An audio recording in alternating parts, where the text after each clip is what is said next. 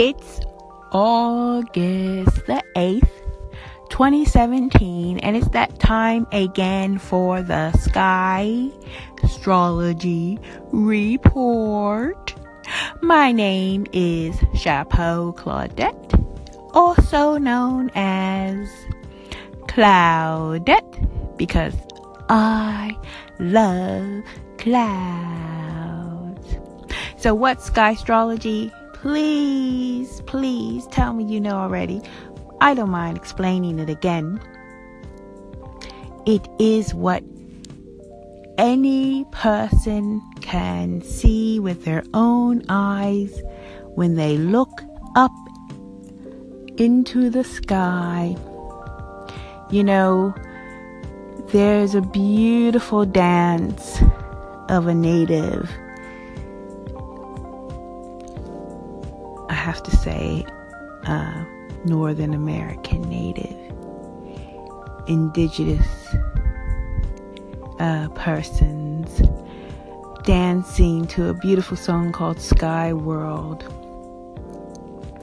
And there's so many answers when we are conscious of the sky and what happens there.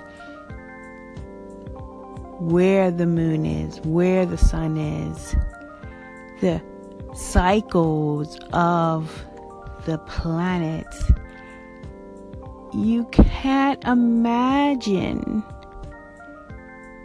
how important it is to start to tune in. And you can do this by just being conscious, just accepting that plays a part in how you feel and how your life plays out on this earth. Because you have the free will to decide what to do, but just as you decide if you carry an umbrella or not, if the weatherman says it is raining, you can be your own weather person when you are aware of where the astronomical positions are of the sun and the moon. Just for a start, the sun and the moon. So without any further ado, I'm talking to you today because the moon has just gone into the Aquarius constellation zodiac space, as I like to call it. I like to give you some adjectives for Aquarius. Think age of Aquarius. The sign is 2 waves, perfect for anchor. It is an air sign with a water symbolism. Gosh, I could talk ages about what that means, water and air coming together. But let's just keep with our simple concepts of Aquarius, water bearer.